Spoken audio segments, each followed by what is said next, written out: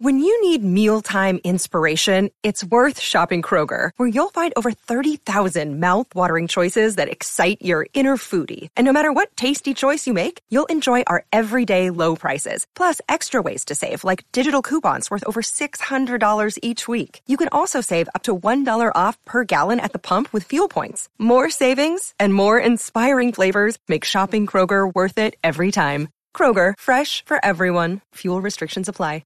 I have yet another interview for you all. This is with Alexander Adams, who is an art critic and an artist who pings between Germany and Britain. He speaks very fine British. I don't know about his German, but he's very articulate within the language that I'm articulate somewhat within. And we speak about basically identity politics and how it has invaded the art world, specifically in Britain. He's got some great insight, and he brings a British perspective on what is multiculturalism and the problems with multiculturalism as he sees it. So here you go. Long-time watcher of your videos and great admirer of your hats. Oh, yeah. I don't know what to do with them. Should I keep on going with them or put them away? Because one of my trusted advisors says that I need to boost up my reputability and cut out with the hats so I can get bigger names on my channel and stuff. So I don't know. I'm kind of wrestling. I think as long as they're seeing the interviews without hats, I think they know that you'll treat them credibly. Yeah, right. So what's your position in the art world or your history? I'm an artist and art critic, and I've been involved in the arts ever since I went to college at Goldsmiths College. Painting or sculpture, or what did you specialize in? Well, my course was fine art and history of art. So half of the time you were studying the history of art and writing about the great authors and the great artists. And then the other half you were producing your own art. So that was the fine art half. It sounds like an ideal recipe for producing great, balanced artists, but unfortunately it tended to paralyze a lot of people because they were they were sort of crushed by the grandeur of art and then having to go into the studio and make their own art. So. Yeah. Did you feel that way yourself, or were you able to navigate that? I think I coped okay. We had some quite strenuous, stressful group criticisms where, in some ways, in retrospect, they do resemble some of those group criticism sessions of Stalinist Russia and Maoist China, where you had the artists defending their art.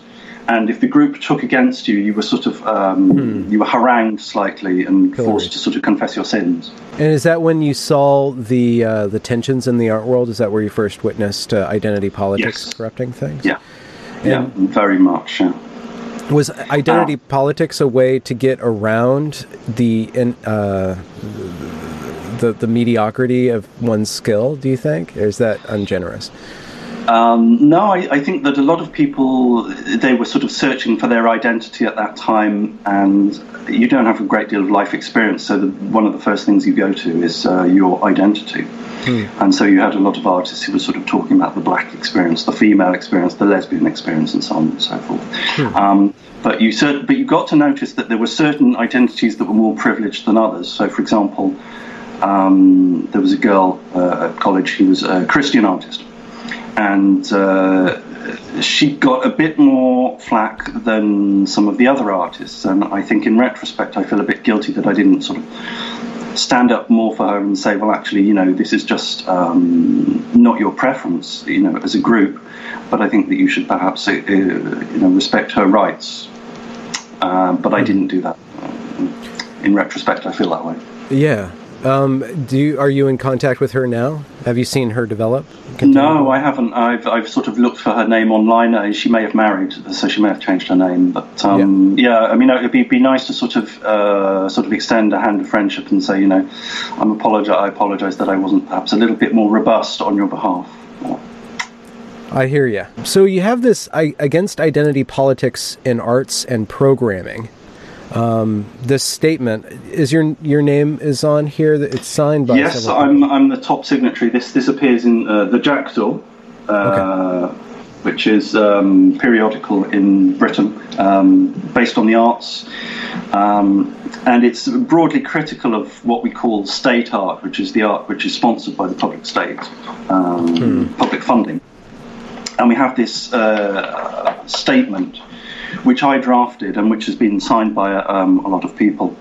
And we're republishing it in every issue with new names added. And we're hoping to attract more names in the arts, especially artists, art collectors, art dealers, art historians, and so forth. Yeah. You want to do the intro or the? Yeah, sure. Okay, so we, the undersigned, have been concerned by the rise of identity politics in arts programming, arts policy, and critical attitudes towards the arts. Identity politics is a system of beliefs which prioritizes surface characteristics of creators and consumers of art above the content of art. It is a dehumanizing set of beliefs which divides people along racial, ethnic, gender, sexuality, religious, and other lines. It demeans creators and consumers of art and encourages production of art that lacks the subtlety, ambiguity, and richness of which art is capable. We oppose identity politics and affirm the following principles. And there's 6 bullet points after that. And is it sparking a lot of discussion or controversy? Well, we're hoping that we're going to get a bit more press coverage. We've got some people in the in sort of quarterly magazines and so on, and we've got some people in the newspapers who are interested.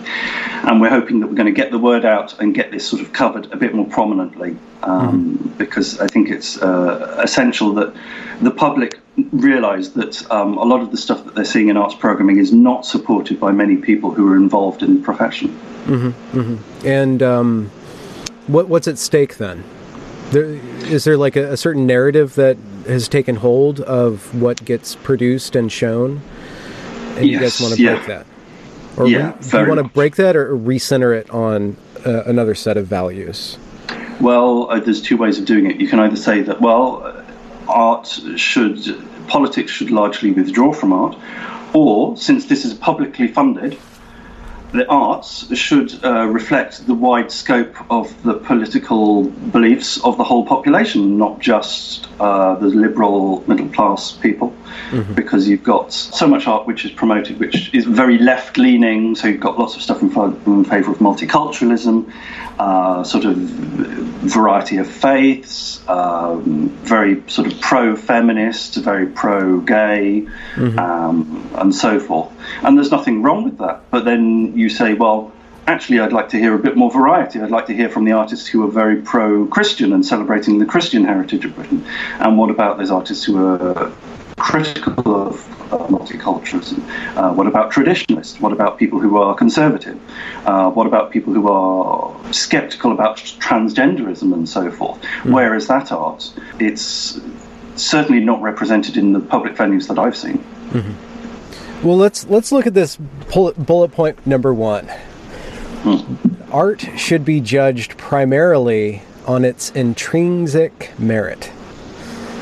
What is merit, and how do we evaluate that? How do we initiate the discussion to uncover that? Yeah, well, you've kind of got to the heart of aesthetics and judging art. And unfortunately, in a manifesto, you can't really get into a detailed aesthetic discussion. But yes, you're right. It's very difficult to tease out what you would call intrinsic merit. I would say that this would be largely along aesthetic, primarily aesthetic, and then secondarily historical grounds. But everyone's going to have different viewpoints. I think the point is that as soon as you get into too much of a detailed discussion of this point, then you're going to lose signatories. You're going to find people are going to say, well, I don't subscribe to a purely aesthetic way of looking at art. But unfortunately, you have to summarize things in bullet points. Yeah, but this is like the first commandment, though. So it's got to have, like, I am the Lord thy God, and like, what does God mean? You're like, well, don't Everything talk about that. My definition of art is a non-utile physical object which can be appreciated primarily for aesthetic reasons detached from the context of its creation. And now that doesn't necessarily factor into how people respond to it and the criteria they use for assessing the worth of art, but that's my definition of art. And by aesthetic, we open up that little tiny can of worms? Like, what is that? Is that like an emotional response, a physiological response? It could be all of those things, but it's based primarily on one's response to the visual content of the art.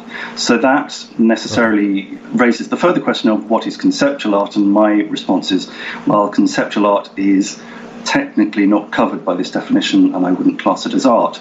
But again, that's not the sort of thing that you put in this bullet point. Because you want people who use conceptual... Yeah, because I think there are people who would argue the point, and they would argue that, well, the idea is an integral part of the aesthetic, and the intention of the artist is important. I would say, well, perhaps not. But then, I think that's a value judgment, and it doesn't necessarily invalidate any of the other points. And by merit, I mean, is it tied also to? There's got to be some form of quality there. And by quality, I mean like a value.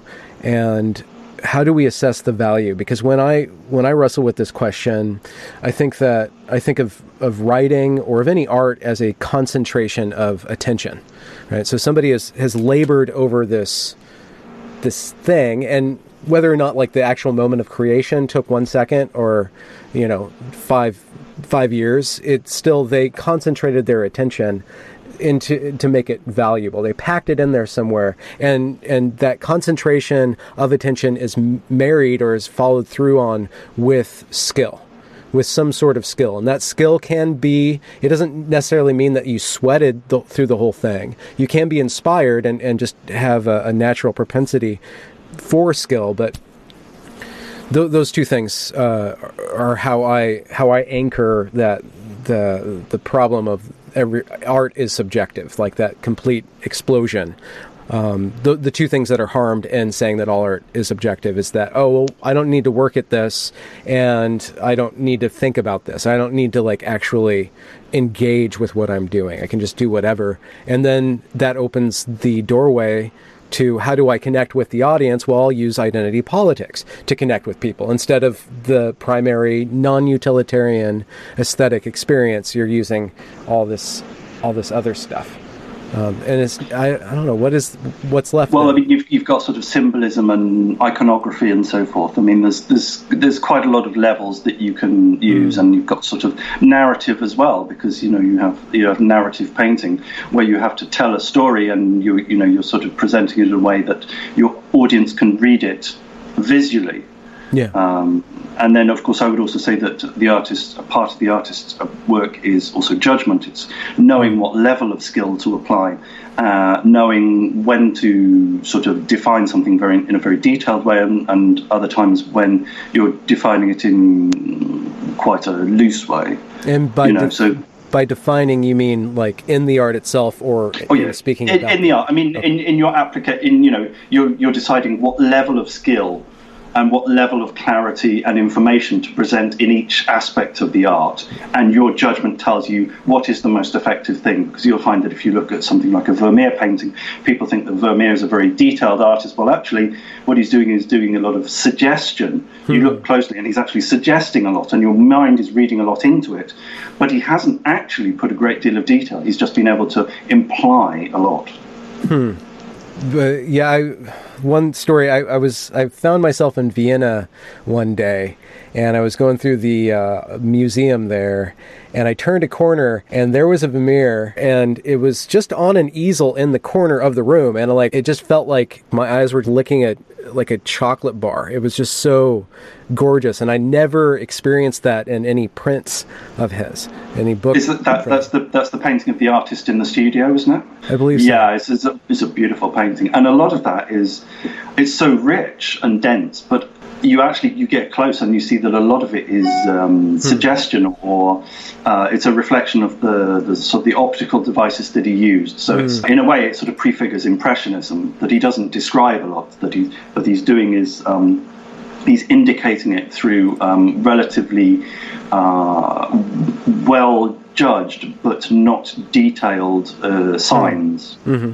In your own artistic journey, do you find that you utilize narrative? The narrative is one of the things that you were warned off when you're at art college, because narrative was the great enemy of modernism, and modernism was the prevalent ideological viewpoint that was just being ceded to postmodernism as we were studying at Goldsmiths. Mm-hmm. And interestingly enough, Goldsmiths is, in its own genteel English way,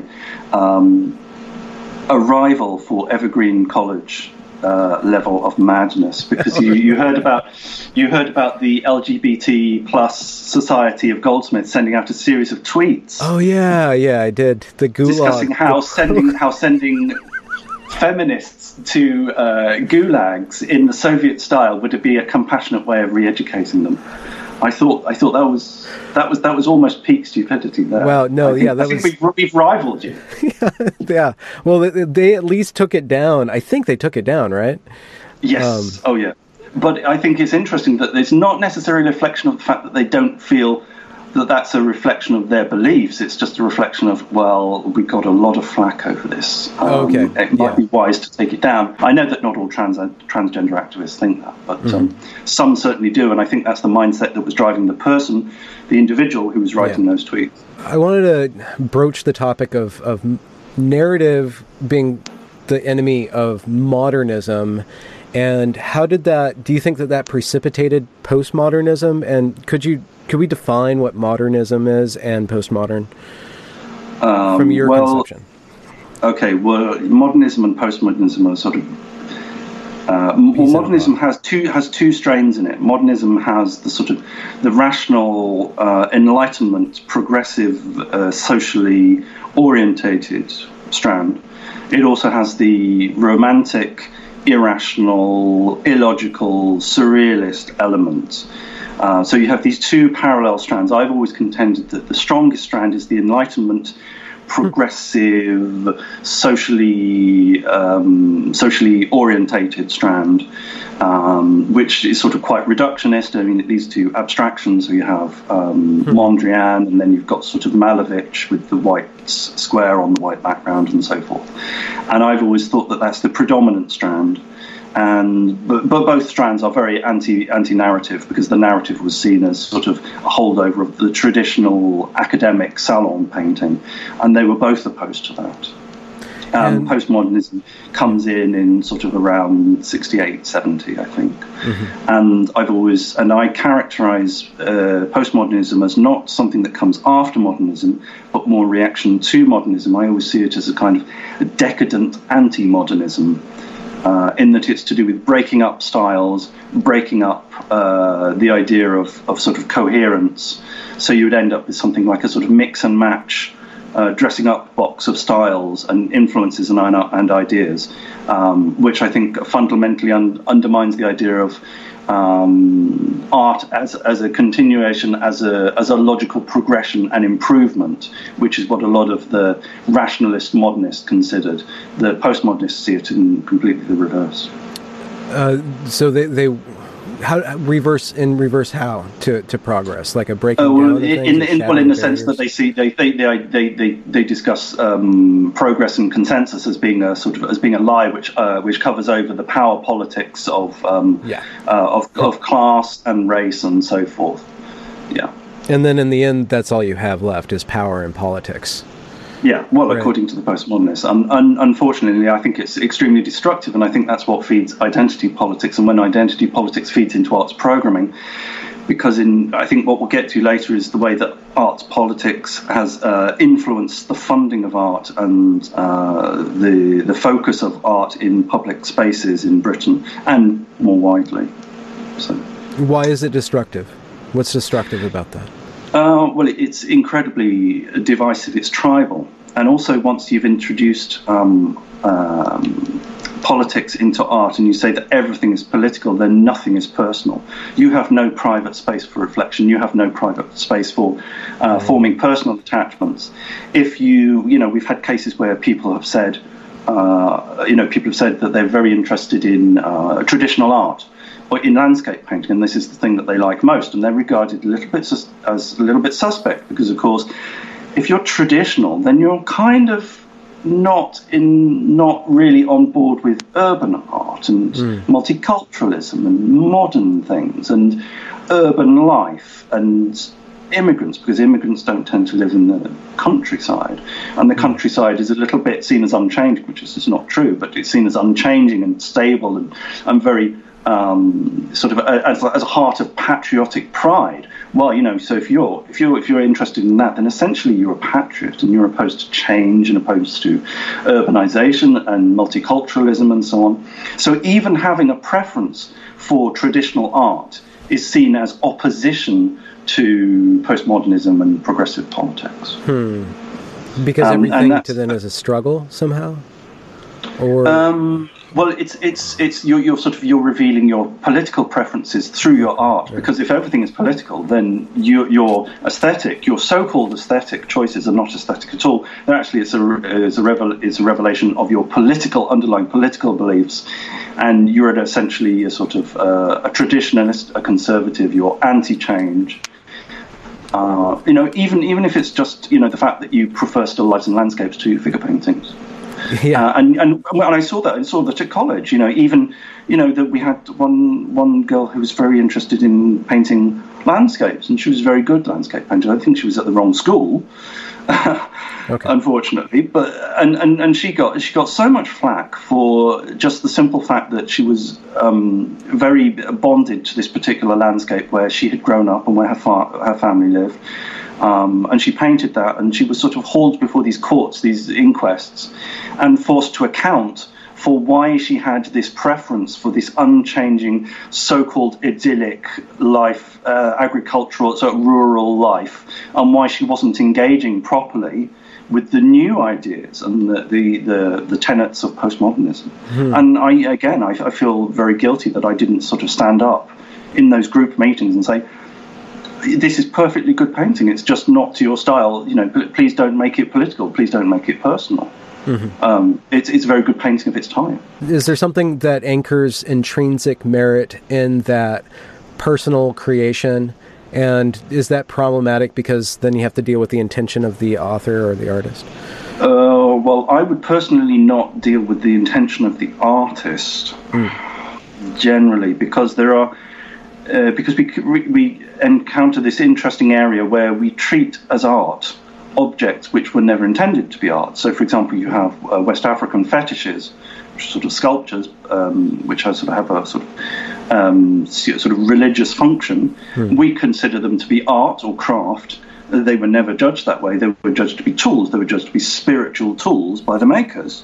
And they were used in religious ceremonies and so forth. They had a religious function. They were tools.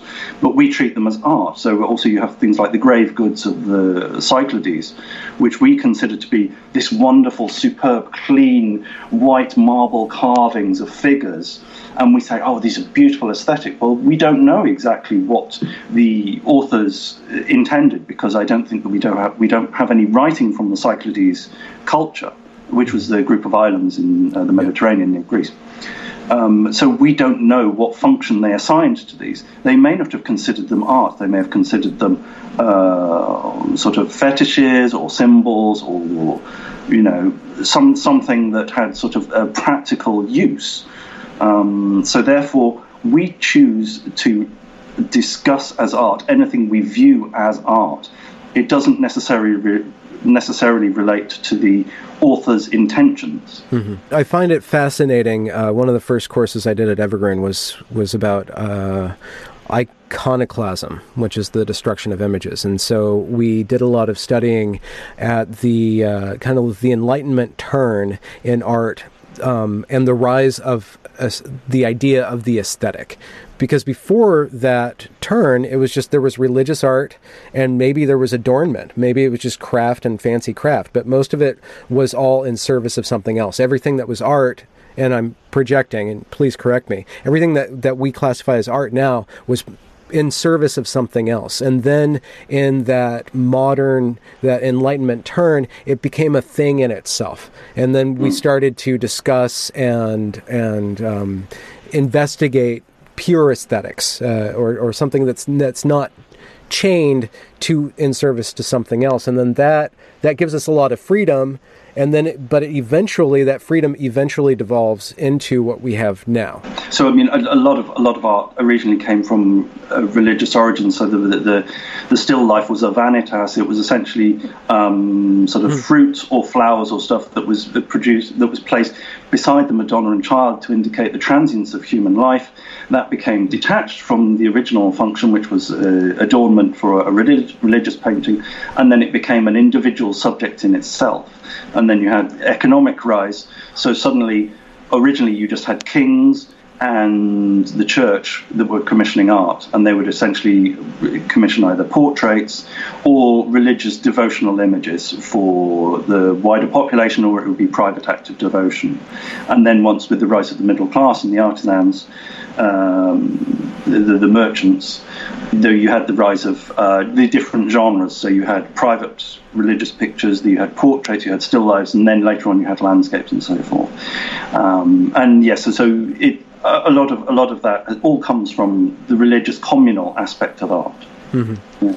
In a certain way, I wonder if identity politics, or the insertion of identity politics into art right now, and how for however long it's been going on, is an unconscious returning of the sacred use of art, or the sacred value to art, by making it mean something sacred. Like, this is in service of our highest ideal, and our highest ideal is equality, equity, fairness, justice. And so we're putting art in service of that. Not necessarily. I would say that if you look at the art of like Mondrian, for example, you think, it's very clinical. Actually, Mondrian was a theosophist. So he was interested in the sort of overarching connection between different religions. And you had also lots of abstract art, which is classed in terms of cosmology and a sort of display of the macroverse in the microverse. So, for example, you look at Jackson Pollock painting, you're seeing something which is an expression of sort of order and also chaos, and it's reflective of not only sort of very tiny things, sort of atoms bouncing around, but also of the stars, of galaxies. And he has a painting that's called Galaxy, for example. So there's this idea of connecting with the grand and the spiritual. So I would say that modernism is of course contradictory. So in one sense it's quite materialistic and utilitarian, but it also has a strong spiritual basis. And an artist like Mark Rothko, very spiritual artist, from your neck of the woods, I think. I would say that a lot of the identity politics in art comes from partly a social factor, but also an economic factor.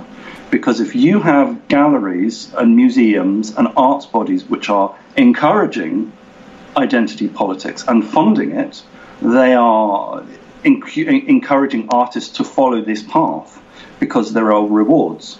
Mm-hmm. What we have in the arts is a huge oversupply of artists. There are far more artists than there are art collectors, so the art market has an oversupply of artists, and in order to make any mark at all, if you're one of these thousands of art graduates who come out of art schools every year, how are you going to distinguish yourself? So you're going to leverage your either political slant, left-wing of course, or you're going to leverage your identity characteristics. And that will lead you onto the state art, public art gravy train. Mm-hmm. So it's partly an economic situation. Why is it being funded by that? What's the origin of the funding then? Why are people... Because the people it's quite complex, but part of it is that the people who are in positions of power in the art system are left-leaning, they're liberal, they're socially liberal, they're politically left, they're in favour of multiculturalism. There's a lot of women there.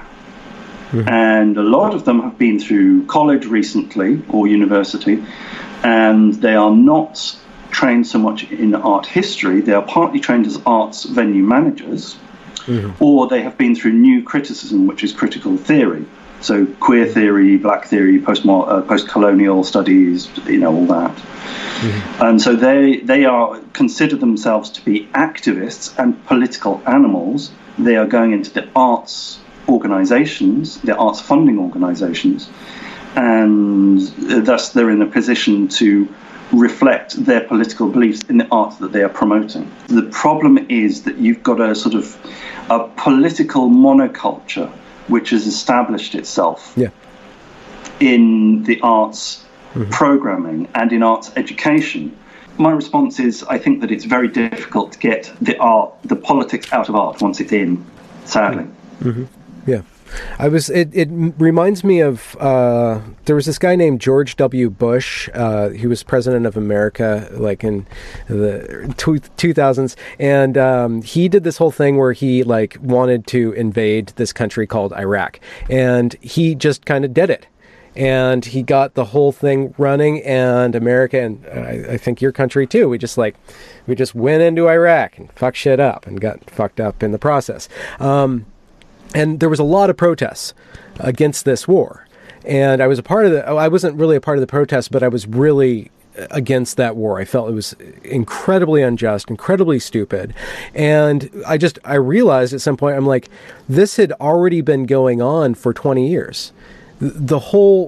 We cannot stop this. This has already been in motion for 20 years. And what I kind of feel like with the identity politics is that it has taken root in these places and has for a couple decades. It's just now it's reached critical mass where it has power. And you can't just like swat it out. They played the game correctly. They got into the education system and then stacked up these other institutions.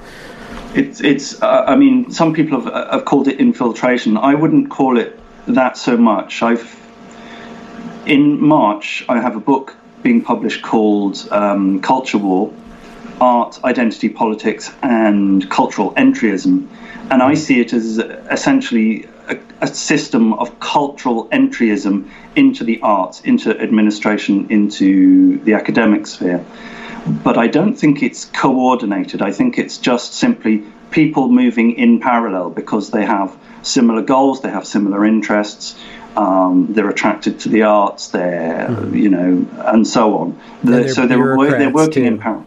Yeah, absolutely. And they believe in utopias. They believe in just a little bit more engineering, just a little bit more tinkering, just a little bit more diversity and representation and so on. And then things will be perfect. Of course, they'll never be perfect. But that's what's driving them all. They don't need to have any sort of connection between each other. They just work in parallel.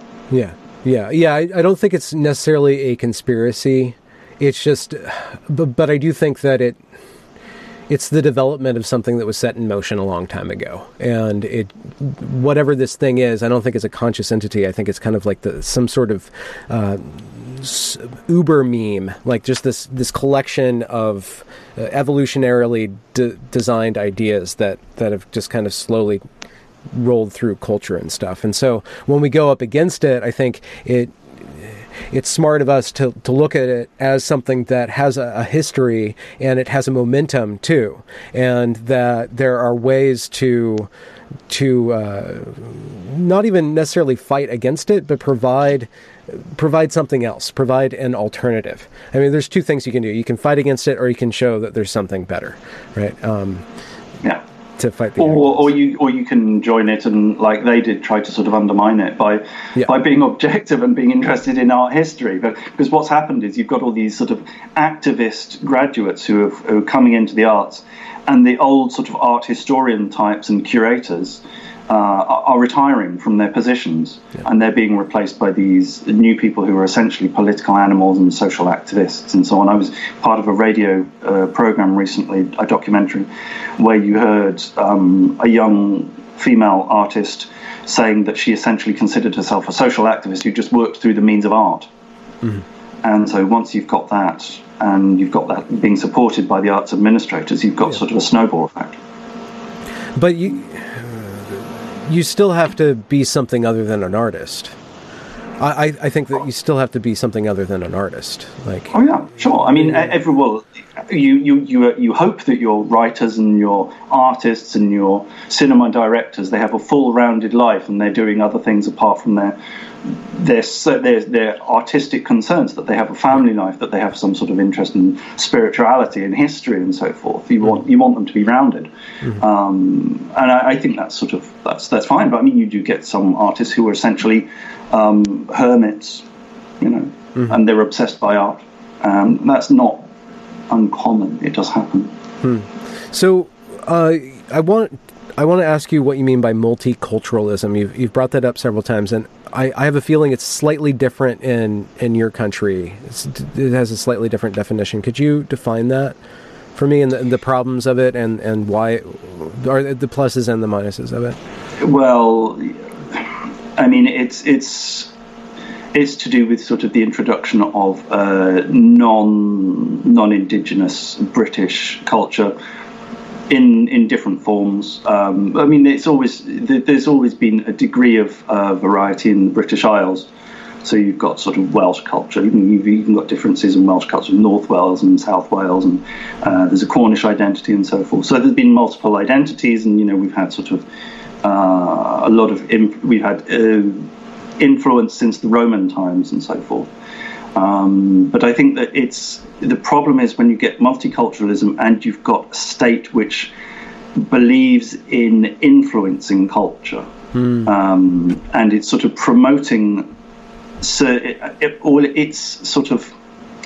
considers the indigenous culture automatically hostile to other cultures, and so it starts to promote the new incoming cultures, and it starts to downgrade the indigenous culture. And there's this sort of snobbery that you get in politics with you have elitism, and you have the elite believing that the general population are just too stupid and too racist. So, if there's ever an Islamist attack, that the people will just rise up and start murdering Muslims in the street, and Hindus as well, because they're so racist they can't tell the difference and so forth. But it's not true. I think Britain's very tolerant and compassionate and sort of outward-looking country, and it's always been that way since the trading period of the sort of the Middle Ages, and then you've got the sort of period of empire. So you had a lot of sort of cross-cultural influence and interest. But there is this great belief by the political class and the ruling class that British people are inherently racist and that they can't be trusted.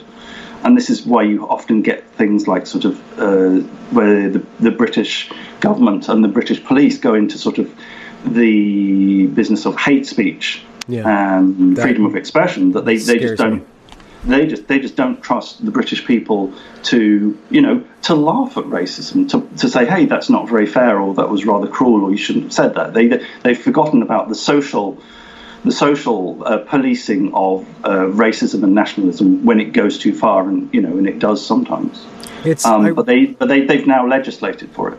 Yeah. I see. There was some sort of web page put out by a Yorkshire, some police department. South Yorkshire Police Authority sent out a tweet saying they wanted people to report non-crime hate incidents. So they've clearly got all the burglaries and the rapes and the murders and the car thefts under control, because now they've got time to investigate things that aren't even crimes. Yeah. So if someone looks at you wrongly in a supermarket, or someone makes a sarcastic remark, that can now be investigated, and they'll keep a record of that, and they'll use that against you in future. And even if that person feels like you were being sarcastic. Yeah, I mean the wording of our hate speech laws in the Communication Act and the Public Order Act, I think, is so vague that it just comes down to if you feel offended, and in fact it comes down to if this could cause a person offence. So you don't even need to offend a person. You can just say, oh, this would probably offend a Jew or a Muslim. So, so ipso facto, you've got a crime here. And it's very serious. And it's completely chilling public discourse because, for example, with this this statement that we're circulating, I've got people saying they completely believe in it. They absolutely believe in it. They know that identity politics is absolute poison, but they can't put their name to this because they're going to be accused of being a racist or a bigot. It bothers me on a number of levels. The first is, it's so freaking Orwellian. And have none of these people even read that book? It was written. No, it's so obviously insane, and this is just going to lead to it's thought policing. Yeah, because it's not to do with speech, it's to do with thought. It's this idea that we've got to prevent you from thinking bad things. So therefore, if we stop people saying bad things, you won't think them. Well, so there's that level. It's off to the re-education camps with us all. Yeah, exactly. There's that level of this government body policing things that, and I don't trust the government body to have like a very acute sense of language. I mean, they're a bunch of bureaucrats. They don't understand sarcasm, probably don't have much humor to begin with, and you want those people in charge. The people who are going to end up in charge are the last people that you want in charge. You want people who are comedians, The judge who prosecuted, who found Count Dankula guilty, said that context doesn't matter. It's an offensive statement. It doesn't matter if it was a joke. It doesn't matter if you found it funny. It doesn't even matter that it was a joke. Yeah. You are now guilty of uttering hate speech. Yeah. Yeah. And you can't. And how can you fight that? And especially when it comes down to things like sarcasm or irony or parody or something. Good luck with that. Yeah. Even an outright joke, which was made by a comedian on a comedy channel in a video in which he said, "My girlfriend is always ranting and raving about how cute and adorable her wee dog is. And so I thought I would turn them into the least cute thing that I could think of, which is an act." He actually explained it in the video.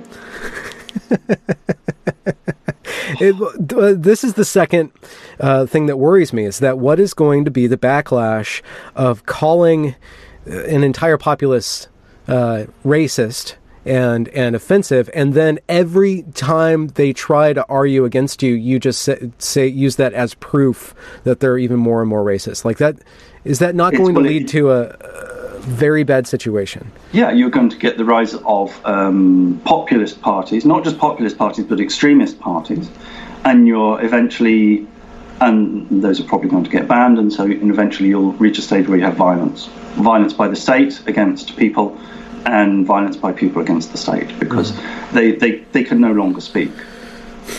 And it seems crazy that we've gone from this situation of prosperity, wealth, peace in Western Europe. We've done very well. We've had an incredible run. And now we've managed to set ourselves up with our system, which is designed to tribalize us, which is, through identity politics. And then we've got a government and an elite which says, well, we're going to legislate for speech crimes and hate crimes and thought crimes. And then if you protest this, you are ipso facto going to become considered socially and politically abnormal, and we reserve the right to, correct your behavior.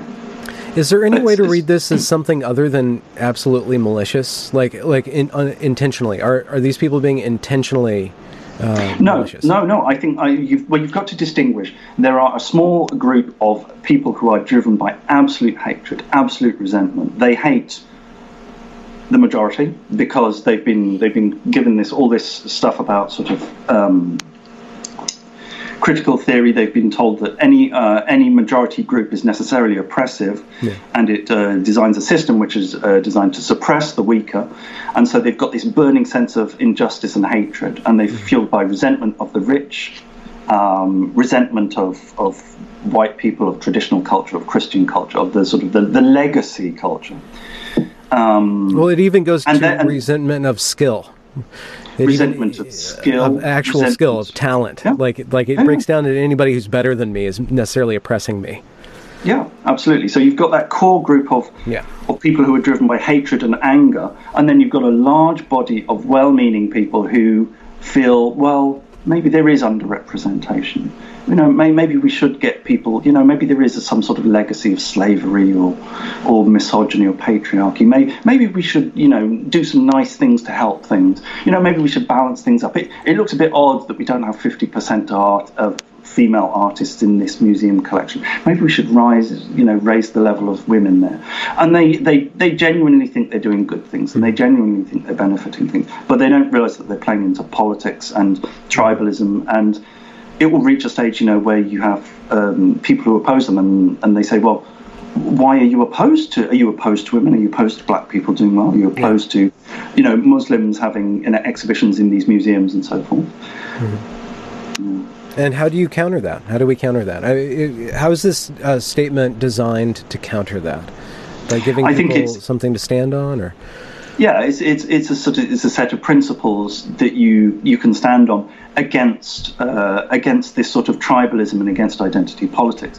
It might not change anything, but I think it's a matter of principle just to stand up and say, look, this is so destructive, this is so demeaning, and this is terribly demeaning to the artists who are benefiting. Think, all women artists now who go into who are bought by a museum, people are going to be looking at their work and they're going to be saying, wow, it's probably there just to fill a quota. Mm-hmm. And that's terribly demoralizing, and it's patronizing for the viewers as well. Mm-hmm. It's patronizing that they're being given second-rate art because they can only respond to art made by a black person or a woman. Yeah. And that's what comes down to the finessing, the sort of sinister finessing of the demographics of the audience, not just the artist, but the audience, which is one of these points on the list. They're going to eventually try to establish quotas of appreciation. Like, if you love this thing, you also have to love this thing, or else you're not fair. Yeah. You have this... And you have this lie that happens in public funding, where you talk about, we want to make art inclusive, and we want to, have more black people and more minorities and more poor people come to galleries because they don't come. But actually, the truth is, and I will show you this book, which is called "Why Are Artists Poor?" It's a fascinating book by a Dutch academic. And he suggests that one of the principal reasons that the arts funding is so geared towards targeting minorities and the underprivileged and the so-called marginalized is actually nothing to do with actually reaching those communities. It's because the elite are actually the major consumers of public art. Mm-hmm. They're the ones that go to the galleries, they're the ones that go to the theatre, they're the ones that go to the ballet and the opera and so forth. And they want their hobby and their pastime subsidised by the state, but the only way they can justify it to themselves is by saying, well, actually it's to do with outreach, it's to do with inclusion. When even after great programmes of inclusion and so forth, a lot of poor people have got no interest in fine art and high culture at all. And I would say, well, okay, that's their choice. That's not necessarily a bad thing. But don't you middle-class people who are talking about inclusion put out this line about, it's to do with, in bringing in marginalised groups. It's not. It's to do with you getting your hobby funded by the taxpayer. And supplementing it on a virtue level of, like, making sure that your aesthetic appreciation actually has an effect in the world.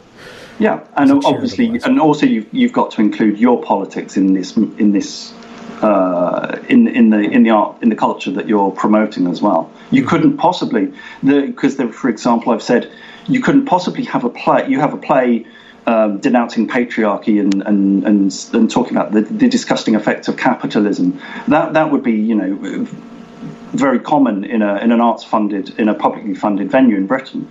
But you find a play which is about working class people resenting Muslim immigrants. You'll never find that in a publicly funded space. Absolutely not.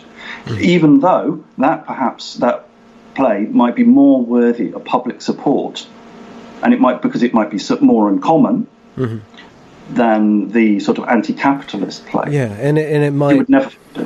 It might, in effect, bring life to, or render the characters of everybody in that situation in such a way that it would actually educate people on the common humanity that we all share. And actually, a play like, talking about sort of a working class response to Muslim immigration would actually form a bond between middle class and working class people. So they might actually get to sort of see what a lot of working class people are feeling and thinking on the matter. So it might that might actually be inclusive. You might actually get a lot more working class people in to see a play like that than a play that's saying, smash the patriarchy and isn't capitalism terrible. Well, what's concerning to me and what we've seen happen, especially over this last year, maybe 2 years, is that on YouTube, for example, and just through the internet, a lot of independent creators, independent artists are finding an audience, are finding enough money to eat and maybe buy better equipment. And now the media is I don't know if I should say the elites or not, but the group that has been controlling culture is starting to get more and more worried about this and starting to attack it on a variety of levels. Count Dankula was just open. We're going to judge you. We're going to take you to court. But then there's this report that was released earlier this week that had this chart of different YouTube people that may have talked to each other. And these are all that. Yeah, these are all radicals. And then that story, even if it's horribly sourced, it's well written. It's a very well written document. Horribly sourced, though, if you actually look at it. That document's now being used by The Guardian, being used by all these big papers, and it will be used by the BBC. And Tim Pool has said, half of the people he's connected to, he's never had any interaction with. So it's actually factually inaccurate, and it leaves off all the nodes that are left-wing. The left-wing people who are part of this commentariat, who have been invited in to give talks and so on, and and they're completely excluded because, of course, they're only targeting the people they perceive as right-wing, who are actually a variety of people who are sort of moderates, liberals, some alt-right, some conservatives. It's just a bunch of people that threaten them. Yeah. Because of the audience, because they're actually reaching out and they don't have to go through the filters of these institutions. They don't have to go through the pockets of the bureaucrats to survive, so they can create whatever they want. And the thing is that if you just let that happen, if you just let that happen, good ideas will happen. It's just you have this free marketplace, and then the best ideas are going to emerge, and the bad ideas, the toxic ideas, they will actually be able to see their causes, their effects, and we will be able to see their roots much clearer than if we just have this government body saying, okay, we think this might be evil, therefore you're going to jail for gulag time, 5, no more than 10 years though, or 25, Yeah. But in the Gulag, as you'll have seen from the tweets, the maximum was only 10 years. Only 10 years in Siberia in these re-education camps. I might actually volunteer for that. Yeah, I know, right? It's like Club Med. You're totally taken care of. Yeah. So you got a book coming out next year. Yes, the big book is out in March. And there will be a big, I think that's going to get a lot of reviews. Oh, good. Are you planning a tour of some sort? Yeah, I think I'm going to be doing there's going to be a launch and a book signing. If I'm invited to talk at universities, if they feel brave enough, I'd be very happy to come and give talks, give signings, and discuss the subject of the book, which is cultural politics, free speech, the effect of public policy in the arts, also the idea of reparations or restitution of artwork from museums to origin countries. So it covers quite a broad spectrum. You know what? All you need is a protest. We should look into getting you a protest. Yeah, I think if I went to talk at Goldsmiths, my old college, we could get a mini Berkeley riots going if people are interested. A small one, very British. Yeah, you can wear bowler hats and drink tea and say down with that sort of thing. And then, throw the teacup on the ground or something like that. Absolutely, they can throw Battenberg cake at me if they want. That would be very welcome. That would raise my profile. Yeah, exactly. That's what I'm thinking. Goldsmiths, call me. I'm available.